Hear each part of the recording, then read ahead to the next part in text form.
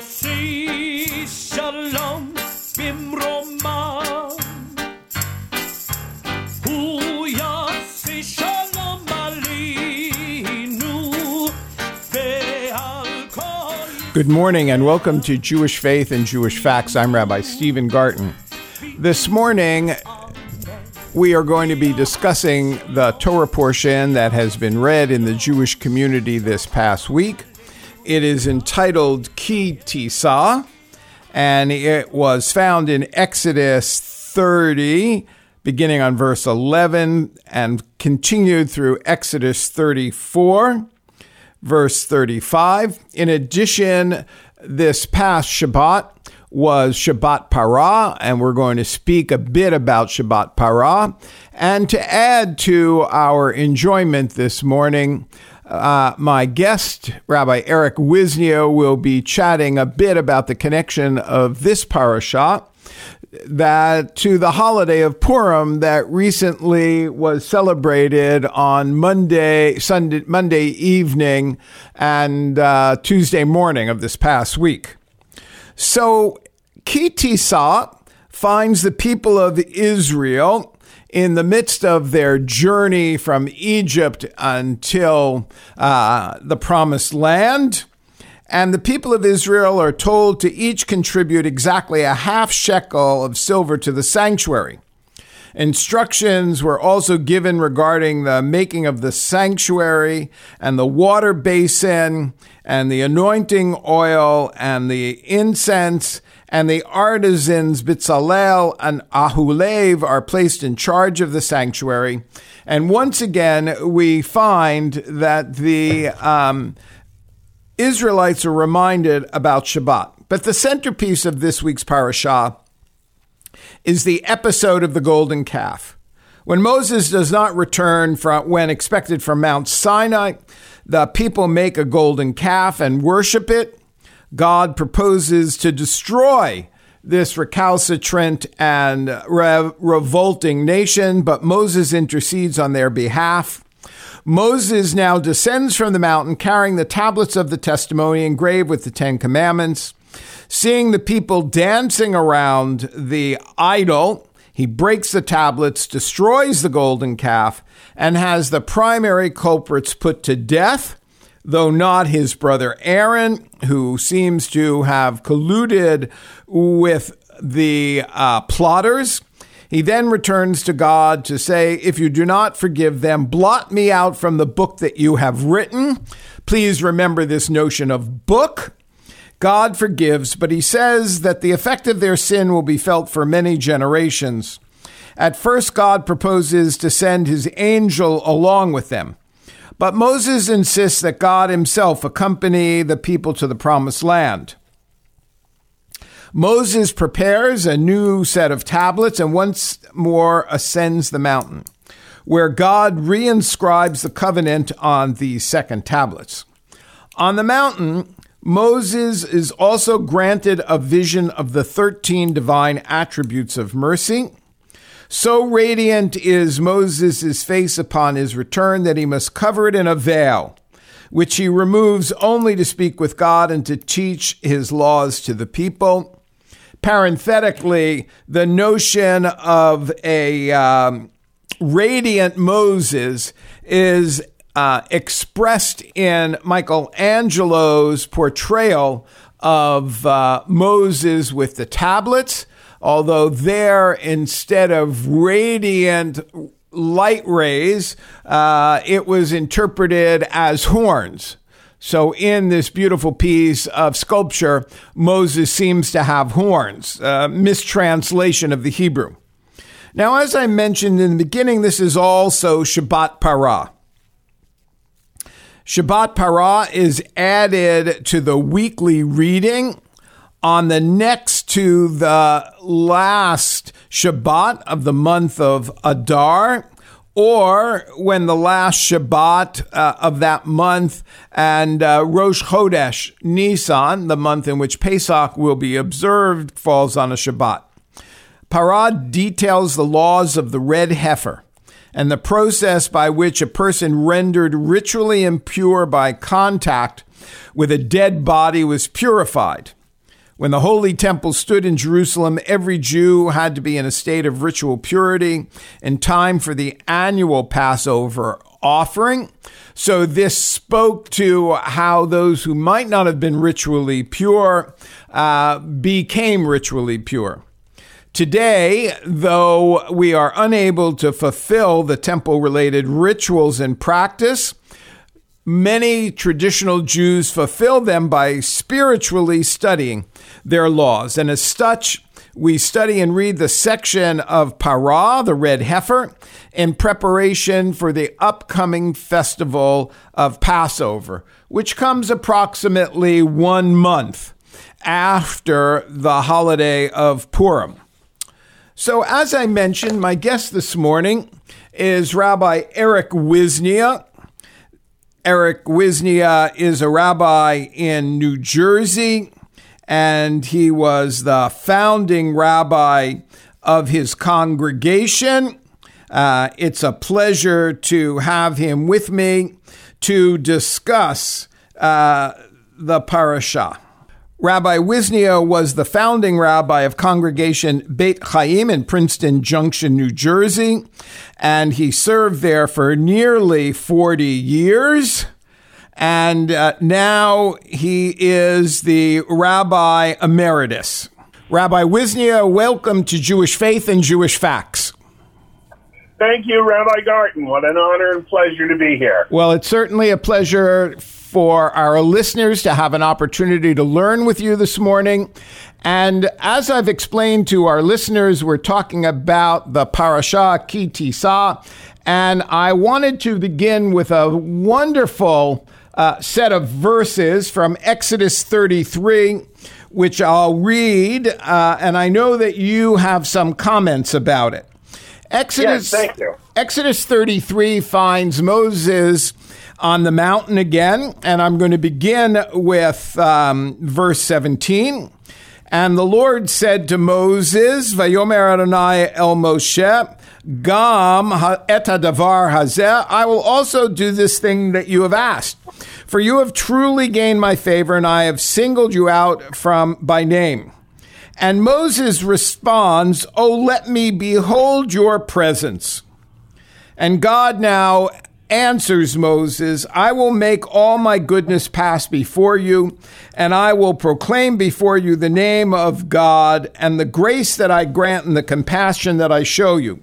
But in verse 20, God says, But you cannot see my face, for human beings may not see me and live. And I know that you were especially taken by some of the Hebrew used in these verses. So would you share with our audience what struck you as powerful in these verses? Yes, thank you, Rabbi. It's a very strange passage there. In the beginning, of course, we're dealing with the Egel HaZahav, the golden calf, and Israel's sins, and that's very well known. And I don't need to tell you how some people, certainly no one I know, does seem to put money in a more important role than people. A few people in America do that. I'm sure no one in Canada does. We have no money in Canada, so it's okay. That's what happens when you have a democratic socialist state.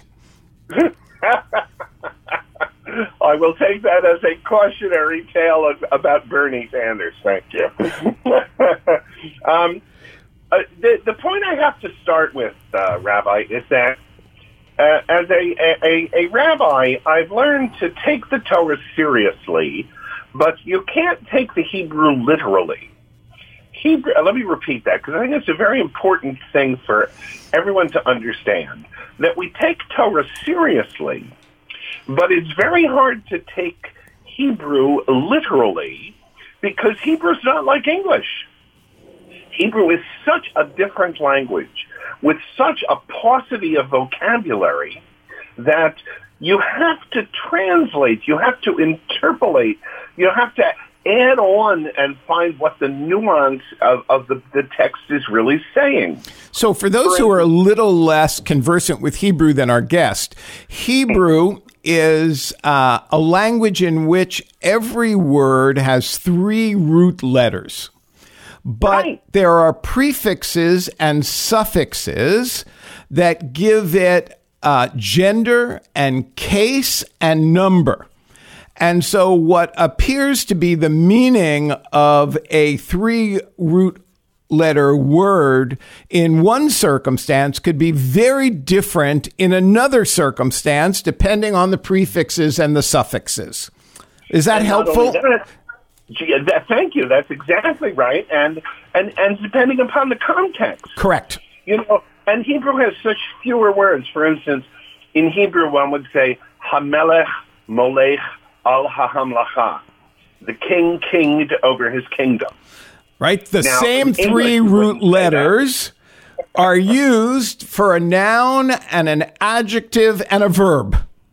Right, and you wouldn't do that in English. You wouldn't say the king kinged over his kingdom. You would say the king was sovereign over the land. Right. English is a different translation. In fact, the rabbis play with the Hebrew very often. That's why we developed Midrash, to explain and understand. So in these 3 verses, what struck you as interesting about the Hebrew? Right. First, I'll go back a few sentences to number 11 in that chapter, where it says that Moses knew God panim el panim, punim to punim, right, face to face. And the Hebrew says that God spoke to Moses face to face. Right, as if God had, like words, like God said, That's Good right. morning, Moshe, how are you? And Moshe said, oh, thank you, boss. I'm doing good. The family's all right. What it says in verse 11 is that God speaks to Moses as a man speaks to his friend. In other words, intimately. God knows, the other way. Moses knows God more intimately than any other human being. So Moses then says to God, let me see your face. Now, I don't think he means that God has a body and God has a face. And although it says, show me, hareini na your kvodecha, your glory, these are euphemisms for show me who you really are. I want to see God. We talk, you command me, you run the Jewish people, you give us mitzvot, you tell us what to do. Who are you, really? And there is, for our listeners who may not have the text, this juxtaposition of verse 11, which Rabbi Wisnia introduced to us, which seems to suggest that they have an intimate relationship. The Hebrew is ka'asher diber ish el ra'ehu. We speak as if we were speaking in a friendly tone, and now, which implies that we know each other. And now, 6 or 8 verses later, Moses says to God, well, I still don't know who you are. Show me who you are. Right. I want to see your punim. Right. And God says to him, you can't see my punim and live. What does that mean? God is so ugly that if you take a look, your head will fall off? Obviously not. Obviously not. Panim el panim doesn't mean face to face, but in English that's a wonderful image. What Moses is asking is, let me see who you really are.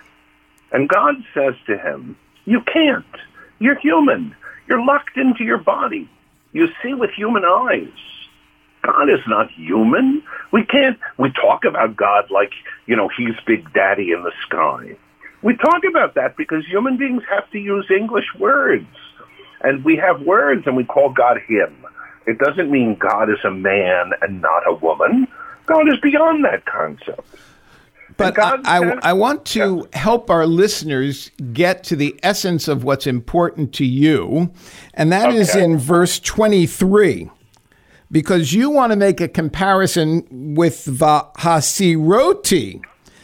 et kapi v'ra'ita et achorai upanai lo yarehu. And you want to focus on vahasi roti, if I'm not mistaken.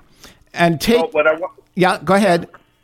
Well, I don't want to focus so much on the fact of, let me, put my hand over the cleft, but you can look at my back. That's okay. What I want to focus on. Where God says to Moses, you can see my back, my gav, but not my panim.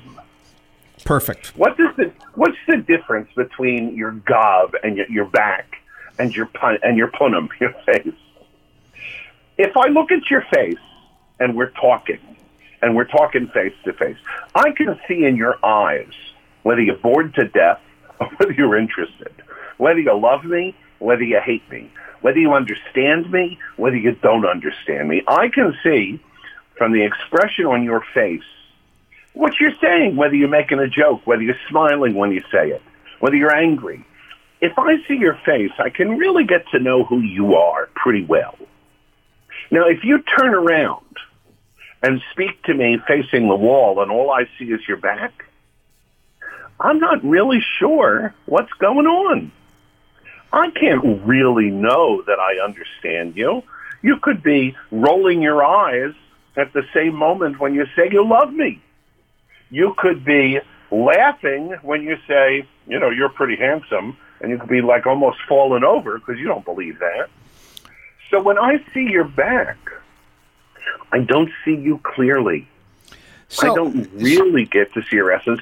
I get to know a bit about you. So is the text suggesting that that human beings want to know the essence of God, but the text is suggesting that God doesn't want human beings to know God's essence?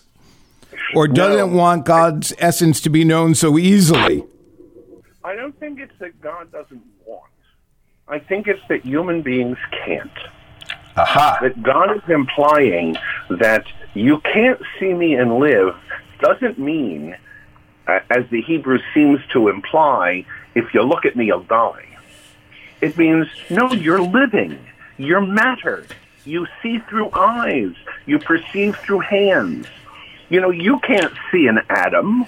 How can you perceive an atom? You're so big that, I tell you, and then now they tell me there's quarks. I don't even understand what a quark is. But there are, or protons. What's a I can't see an atom. You want me to understand a proton? I don't think when it says that if you see me, you'll die, God is implying that I'll have to kill you if you see me, or I don't want you to know. But the fact that you are a creation, you are human being and matter, that you can't know God who's beyond that. That's really the implication. You'll never know who I really am because you can't. You're locked into your body. You're locked into time and place and space. And you can't get out of that. And so, having said that about the text, that human beings and God exist on very different levels.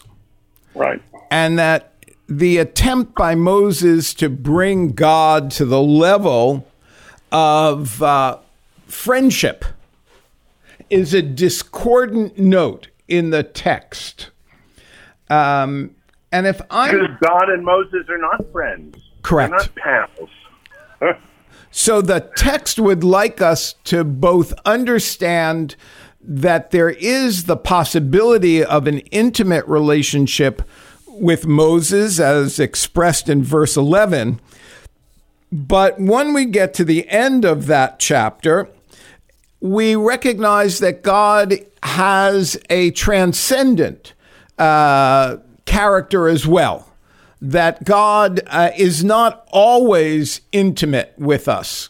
Would that be the way you'd understand the? Yes, that's very good. In fact, you should be a rabbi. It's really a good point you're making there. That we want, of course, we want to see God's face. We want to know God. We want God on our level so we can understand. But that's not possible. I remember Dr. Brichto, one of our teachers. A teacher of biblical Hebrew and the biblical text in the seminary entitled Hebrew Union College Jewish Institute of Religion, who Rabbi Wisnia and I studied with many decades ago. Yes, yes. And I remember he said to me once, he said, Eric, what does forever mean? And I said, I don't know, Dr. Brichto, you tell me. He said, it means from your grandpa to your grandson. And if you can forgive the sexism, what he was implying was, what's my forever? Okay, I actually knew my great-grandpa, so maybe I could go back that far. But 1,000 years? I can't imagine 1,000 years. That for me, forever meant, my lifetime and the lifetime of my children. And so it was that Hebrew, I want forever on my level. I want Hebrew on my level. I want God on my level. And we can't always know exactly who God is. But that shouldn't stop us from trying to find out. And, I'd like to suggest, I don't know if we have time, to segue a little bit since we're talking about identity and who you are. We just finished with Purim. Do we have time to shift? So we have yes, we do have some time left, and I think it would be interesting for our listeners for you to make that segue. So the holiday of Purim is observed by the reading of a book entitled The Book of Esther, which is found in the third section of the Hebrew Bible known as Ketuvim, the writings. And it's the story purports to tell us about Jews living in Persia and the story of Mordechai and his niece Esther and their intersection with the authoritative governing rulers of the land of Shushan, which is one of the principal cantons of Persia. And so in the few minutes that's available to us, why don't you talk about the issue of identity? Because I think that's the comparison you want to make about being known and being hidden. Thank you. I think that's true. There's the story of Purim is always a lot of fun, and a lot of people think that it's just a children's story. But I don't think so, although I think there's something we have to learn, particularly from Esther. Esther, of course, is her Persian name. Her Hebrew name was Hadassah, and but like I have an American name, Eric. My Hebrew name is Eliyahu. She had a Persian name, Esther, which is from Ishtar, the Persian goddess of fertility. But her real Hebrew name was Hadassah, but nobody knew her Hebrew name because she hid her identity. Esther lived in an assimilated world. The Jews were part of the Persian Empire around the beginning of the 4th century BCE. And her uncle Mordechai, again a Persian name, but then, it's like her uncle Christopher. It wasn't a Jewish name, but they call him Mordechai the Jew because they want to point out that even though his name was Mordechai, he was very Jewish. As opposed to Esther, who hid the fact that she was a Jew. She makes her way into the Persian court. She becomes one of the king's harem, and nobody knows she's a Jew. Well, as everyone knows in the story, that Haman, the other king, the vizier of the king, hates Mordechai and finds out that Mordechai is a Jew, and he hates all Jews. He knows one Jew, Mordechai, and he says, I hate them all. And he goes to the king and he says, they don't follow your laws, your majesty. Now he knows one Jew, and he blames them all for not following his laws. And the king lets him get away with it because Haman says, if we get rid of all the Jews and we nationalize all their money and take all their wealth, you can make a lot of profit off this, king. So the king says, good, do what you want. And we accept that this is a story that's been repeated hundreds of times in Jewish history. And yet, unfortunately, and yet the story is certainly more than 2,000 years old. So Right, I it's, believe it comes from around the year 400 BCE. so that's 2,500 years ago. Right.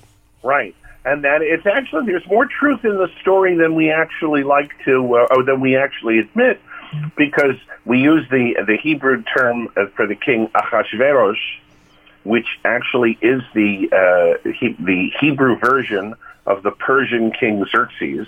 So, Rabbi Wisnia, I think all of our listeners would be fascinated if we continued talking about the story.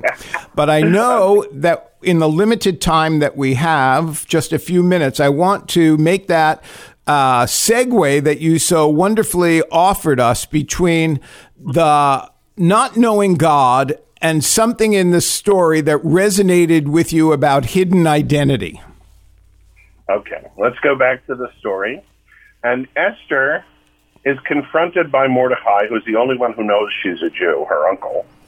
And he says to her, listen, Haman's going to kill all the Jews. And she says to him, I heard, but no one knows I'm a Jew. So what do I care? She's totally assimilated. She does nothing Jewish. She doesn't care about her identity, her people, or anything. And Mordecai says to her something interesting. He says to her, why is it, honey, that you're in such a wonderful position? Do you think you deserve it more so than everybody else? Do you think that you deserve God's blessings more so than everybody else? Perhaps God put you in this position and gave you honor and beauty and good looks and everything and power just so that you might be in a position to do some good. And he says to her, if you don't use your position to do good, maybe just as easily God will take it away. Maybe you don't deserve it more than everybody else. Maybe you've been given a chance, and you'd better use it to do some good.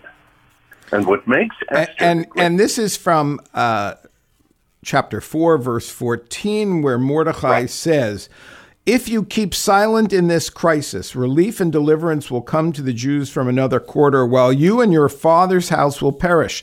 And who knows, perhaps you have attained this royal position for just such a crisis. Yes. And what makes her the hero of the Jewish people is that she decides to risk everything and step up. And here this assimilated Jewish girl who doesn't even use her Hebrew name Hadassah, calls herself Esther, who has married the big Zoroastrian of the Persian Empire, who has no one knows she's a Jew and has done nothing Jewish, suddenly says, you know what, maybe you're right. And I'm willing to risk everything to do the right thing and put my life on the line to save innocent people. And we are going to have to leave it there. Unfortunately, there is just too much to speak about between the parashah and the book of Purim. I want to thank my guest, Rabbi Eric Wisnia of Princeton Junction, New Jersey, for his insights for Jewish Faith and Jewish Facts. This is Rabbi Stephen Garten. You can hear a podcast of our show on iTunes or on the CHRI website. For those who might want to offer a question, you can email jff@chri.ca. Good morning and have a great day. Shalom.